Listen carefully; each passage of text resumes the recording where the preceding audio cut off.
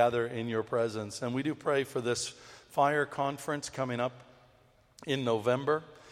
We thank you for Christ for All Nations. We thank you for literally the millions and millions of people who have come to faith in Jesus through that ministry. And I do pray for this event coming up on the 20th. We lay that before you, and I pray that there would be many people healed and many people saved, that many people would come out for that event, and it would be really, really amazing there. And let your anointing rest on Peter for that. We also pray, Lord, for the 7th of May, which is the next time that we have a combined service with St. Sepulchre's here at City Temple. I pray, Father God, for your anointing to rest upon that service, for David as he's preparing to preach for us, for our worship team as we choose music for that time. We lift it up to you, Father, and we thank you. Father, I want to be a little selfish today and ask for Karen and me that you'd bring healing to us. We've just dealt with so many personal niggling issues and things with the guitar and the sound system and all that. It's strange stuff, and it feels a bit like witchcraft. And so we stand against it together in the name and authority of the Lord Jesus Christ. Lord, we always trust that in your ability to bless us more than the enemy's ability to curse us. And we stand in the authority that we have in Jesus Christ, and we command all these attacks against us and against City Temple to stop in the name and authority of the Lord Jesus Christ. Satan, you cannot have your way in us because we belong to Jesus, and the evil one cannot touch us. And we thank you, Father, for that truth by your word. We just take authority over that right now in the name and authority of the Lord Jesus Christ and command it to stop. We command it to stop in Jesus' name. Every kind of demonic manifestation, every kind of demonic attack, we command to stop in the name and authority of the Lord Jesus Christ. We take authority over anything that is interfering with the sound right now. We speak to it in the name of Jesus and command it to stop in the name and authority of the Lord Jesus Christ.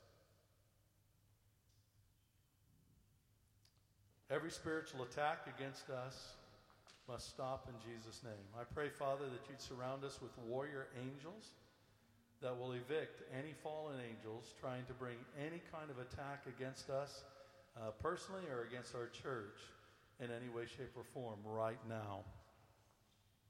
Lord, I thank you that you have the victory in Jesus Christ, that Jesus Christ has risen from the dead and is seated at the right hand of the Father, and that we are seated with Christ in the heavenly places, far above every rule and authority and every name that can be named.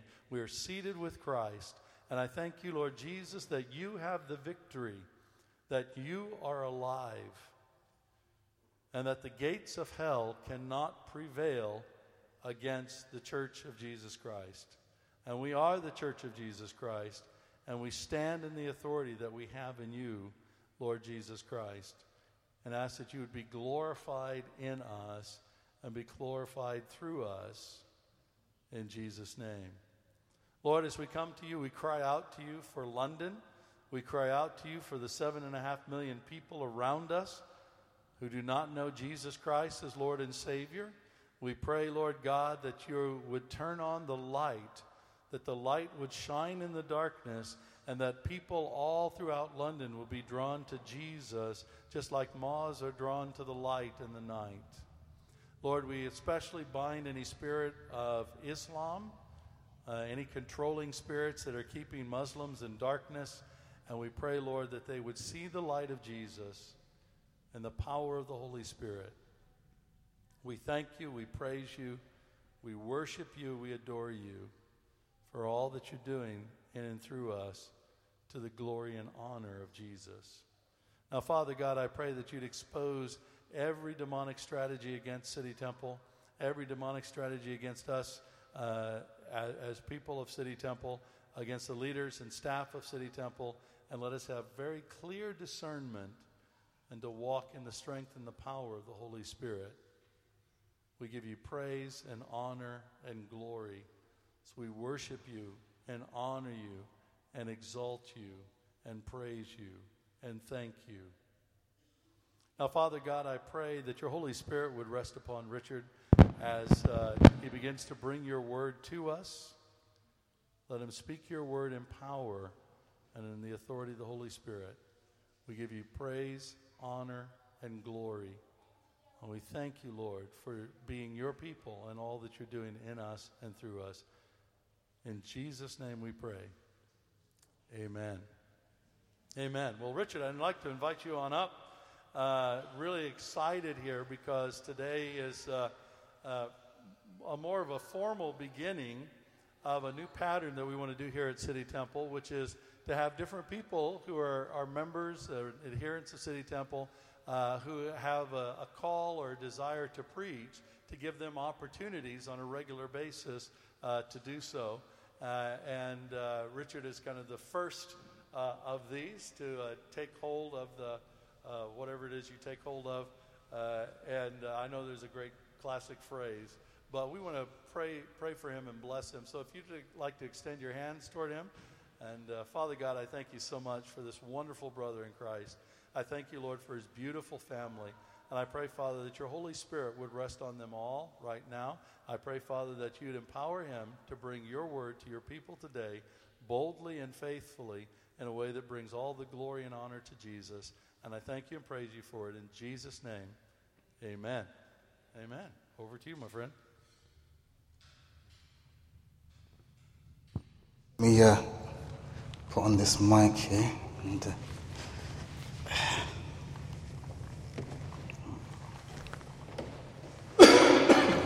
belt if I can.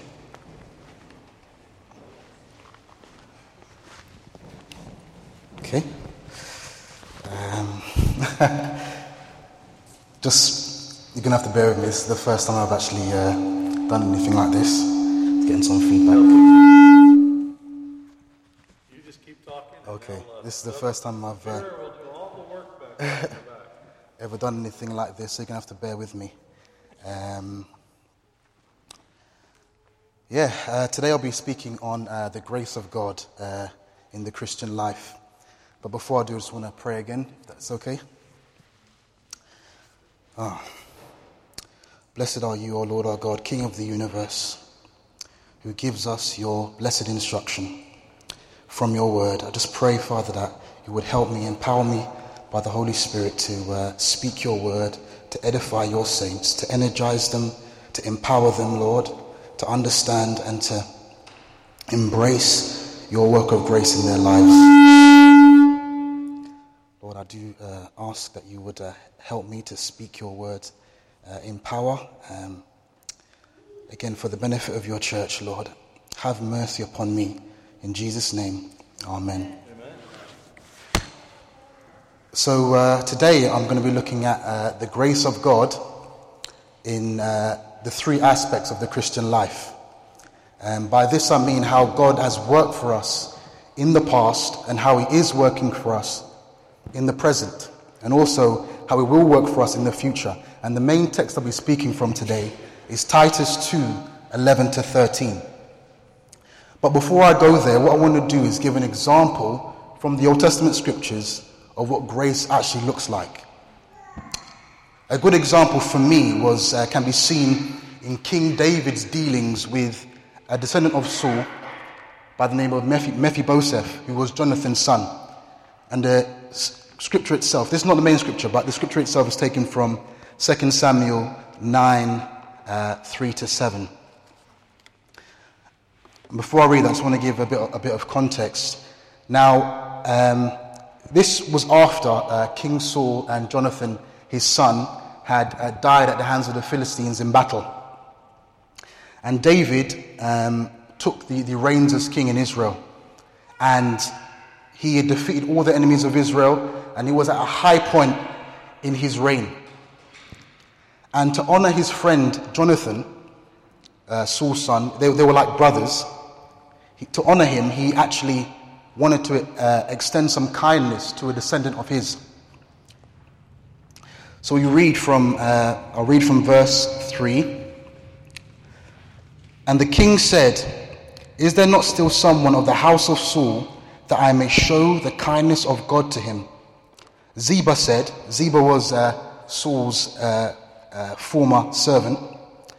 Ziba said to the king, "There is still a son of Jonathan. He is crippled in his feet." The king said to him, "Where is he?" And Ziba said to the king, "He is in the house of Mechir, the son of Amiel, at Lo-debar." Then King David sent and brought him from the house of Mechir, the son of Amiel, at Lo-debar. And Mephibosheth, the son of Jonathan, son of Saul, came to David, and fell on his face and paid homage. And David said, "Mephibosheth," and he answered, "Behold, I am your servant." And David said to him, "Do not fear, for I will show you kindness for the sake of your father Jonathan, and I will restore to you all the land of Saul your father, and you shall eat at my table."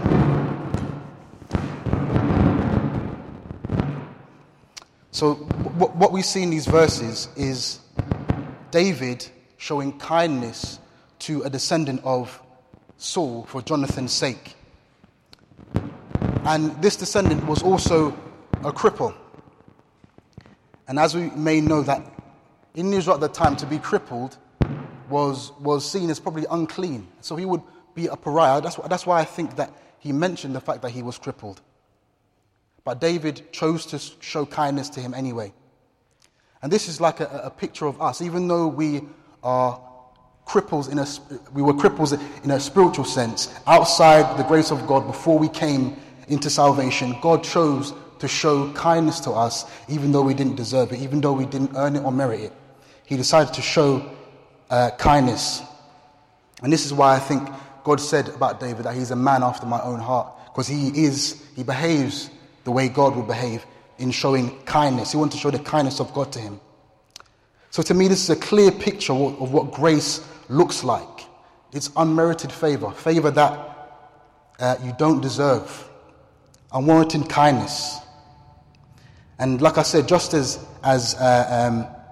David showed kindness to Mephibosheth, the Lord God showed kindness to us and put us in a position of glory and honor, even though we didn't deserve it. And it was all for the sake of Jesus, for Jesus' sake. So with this in mind, what I would like to do is read from the main text today, which is Titus 2, 11 to 13. That's Titus 2, 11 to 13. It says, "For the grace of God has appeared, bringing salvation for all people, training us to renounce ungodliness and worldly passions, and to live self-controlled, upright and godly lives in the present age, waiting for our blessed hope, the appearing of the glory of our great God and Saviour, Jesus Christ." Sorry, just let me get something to drink, sorry.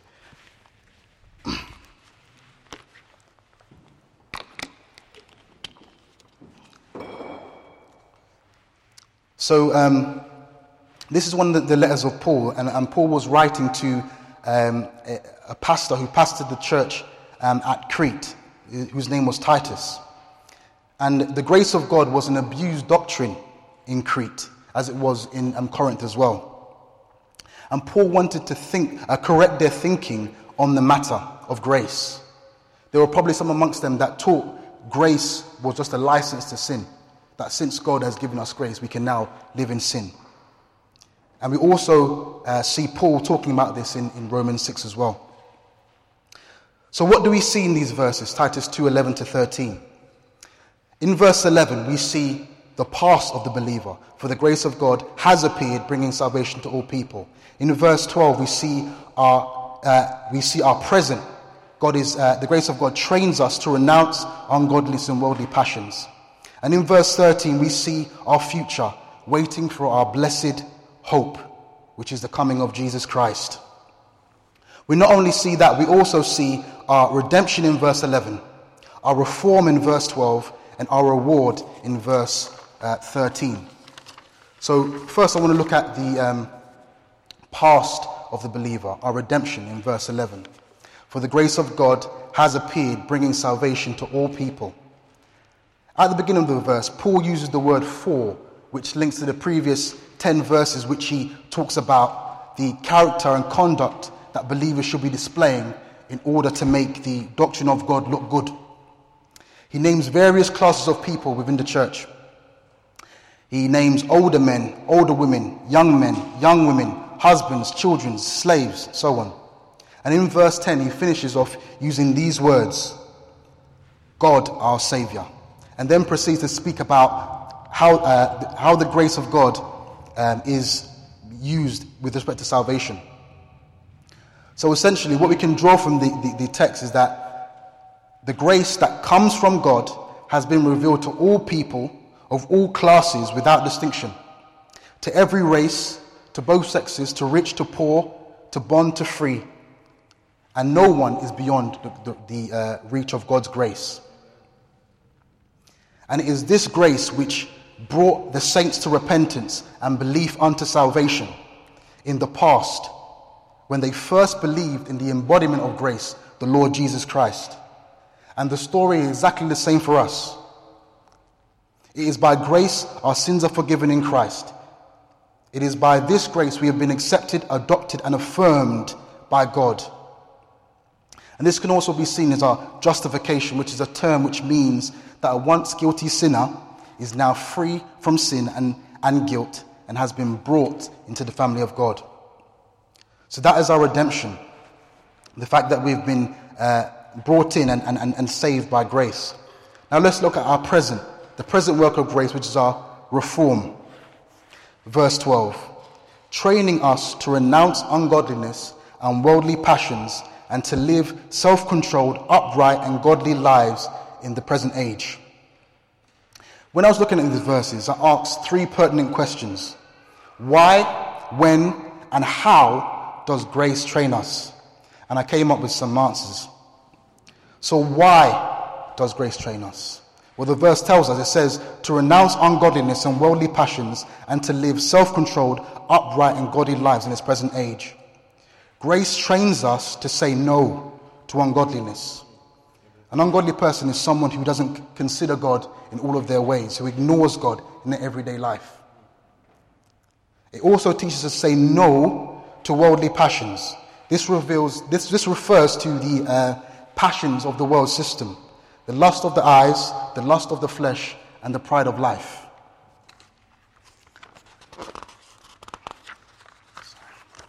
But it's not good enough just to say no to ungodliness and worldly passions. We also have to be able to say yes to living self-controlled lives.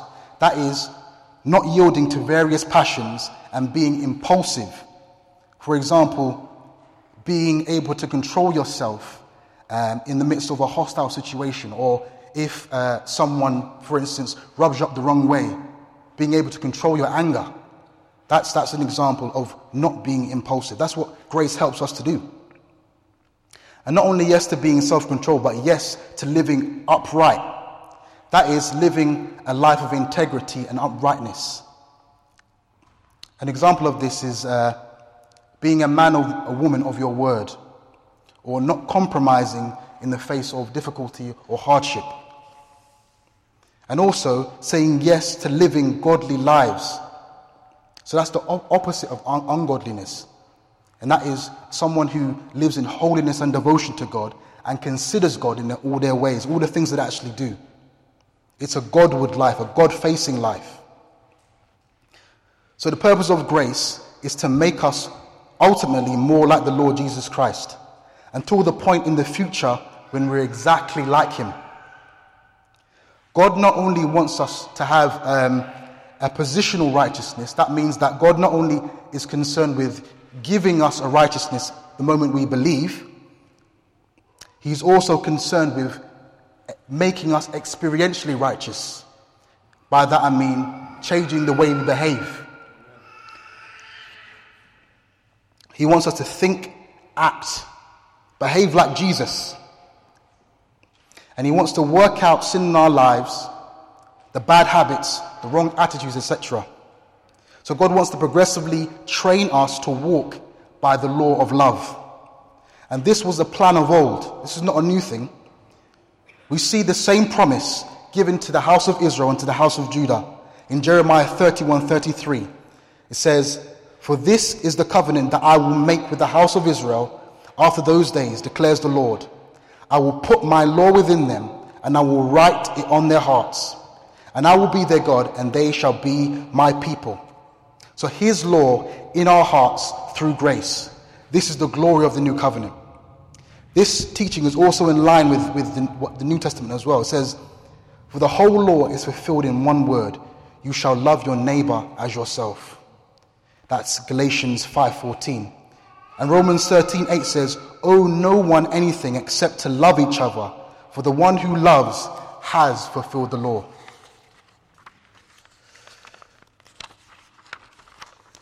So we looked at why grace trains us. Now I want to look at when grace trains us. The grace of God trains us day by day, moment by moment. It works to instruct and to reshape our thinking and living. This begins from the moment you believe, right until the end of your life, or when Jesus comes back, whichever comes first. It is a lifelong work, lifelong process of working out things in your life that are not godly, bad habits, wrong attitudes, and so on and so forth. This process is also known as sanctification, which is just a fancy word for God progressively working on you to become more like Jesus. So that's when grace trains us. Now I want to look at how grace trains us. The word training, or in other translations it uses the word teaching, in Greek is a word for child training or disciplining. So essentially, what is being said is that the grace of God actually disciplines us to live right. So the fact that grace actually disciplines us implies that we will not always get things right. We will not always get things right. That's why grace is so important, because it actually helps us and corrects us in terms of the way we live and way we think.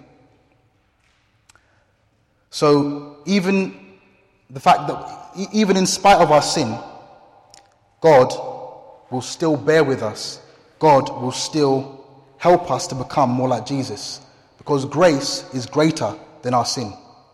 In fact, I believe God uses our sin and our failures in the sanctifying work of reformation, because it is in those times when God has revealed a sin in our lives and we repent that we really see his love and his grace.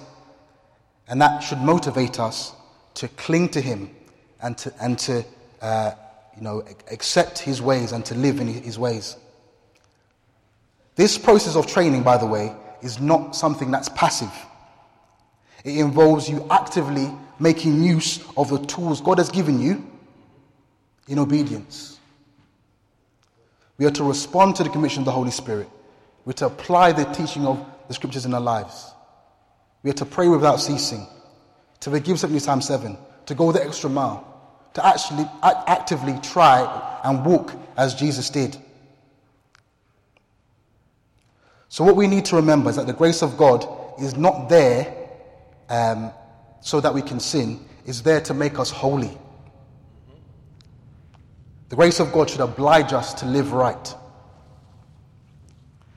So that is why, when, and how grace trains us. Now I want to look at the future work of grace, which is our reward. So we looked at our redemption, our reform, and now we want to look at our reward.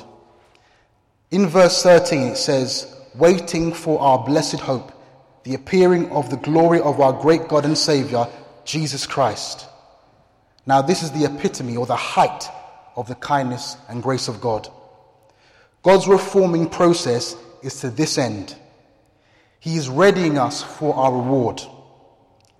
So it is important that we endure this work of reformation patiently with the reward in mind. So no matter what we go through, no matter what difficulties we face, we should keep this in mind. Our blessed hope, which is seeing Jesus. So imagine seeing the one who died for you face to face, seeing the one who rose again for you, seeing the one who helped you through all the difficulties in your life, seeing the one who has given you every good thing, physical and spiritual. He's given us every good thing, every spiritual blessing, and every physical blessing that we have is because of Christ. But we will not only see him, it tells us that we will be like him. We will have a new body just like his. For those who are alive, they will be changed. And for those who are dead, they will rise from the dead unto immortality. It says in 1 Corinthians 15:52, in a moment, in the twinkling of an eye, at the last trumpet, the trumpet will sound, and the dead will be raised imperishable, and we shall be changed. And we shall have glory and honor and pleasure in his presence for all eternity. No more disease, no more sickness. A new heaven, a new earth. This is our hope, this is our reward. So our past, our present, our future, our redemption, our reform, and our glorious reward. The grace of God from beginning till end. So we are to embrace this grace, to embrace what God is doing in our lives with this in our minds, that one day we shall see Jesus, and not only see him, we shall be like him. Amen. Let's finish in prayer. Thank you, Lord, for your glorious grace and your mercy towards each and every one of us. Help us to remember that this work of reform and discipline may be hard for a season at times, but help us to remember what our reward is, the reward of your grace, which is us seeing Jesus. Lord, we thank you for your past work of redemption, that you brought us into your family, just as David brought Mephibosheth into his family and seated him at his table. You have done the same for us in Christ. Lord, so I pray that we would be able to apply these things into our lives and believe you in all things. In Jesus' name, amen.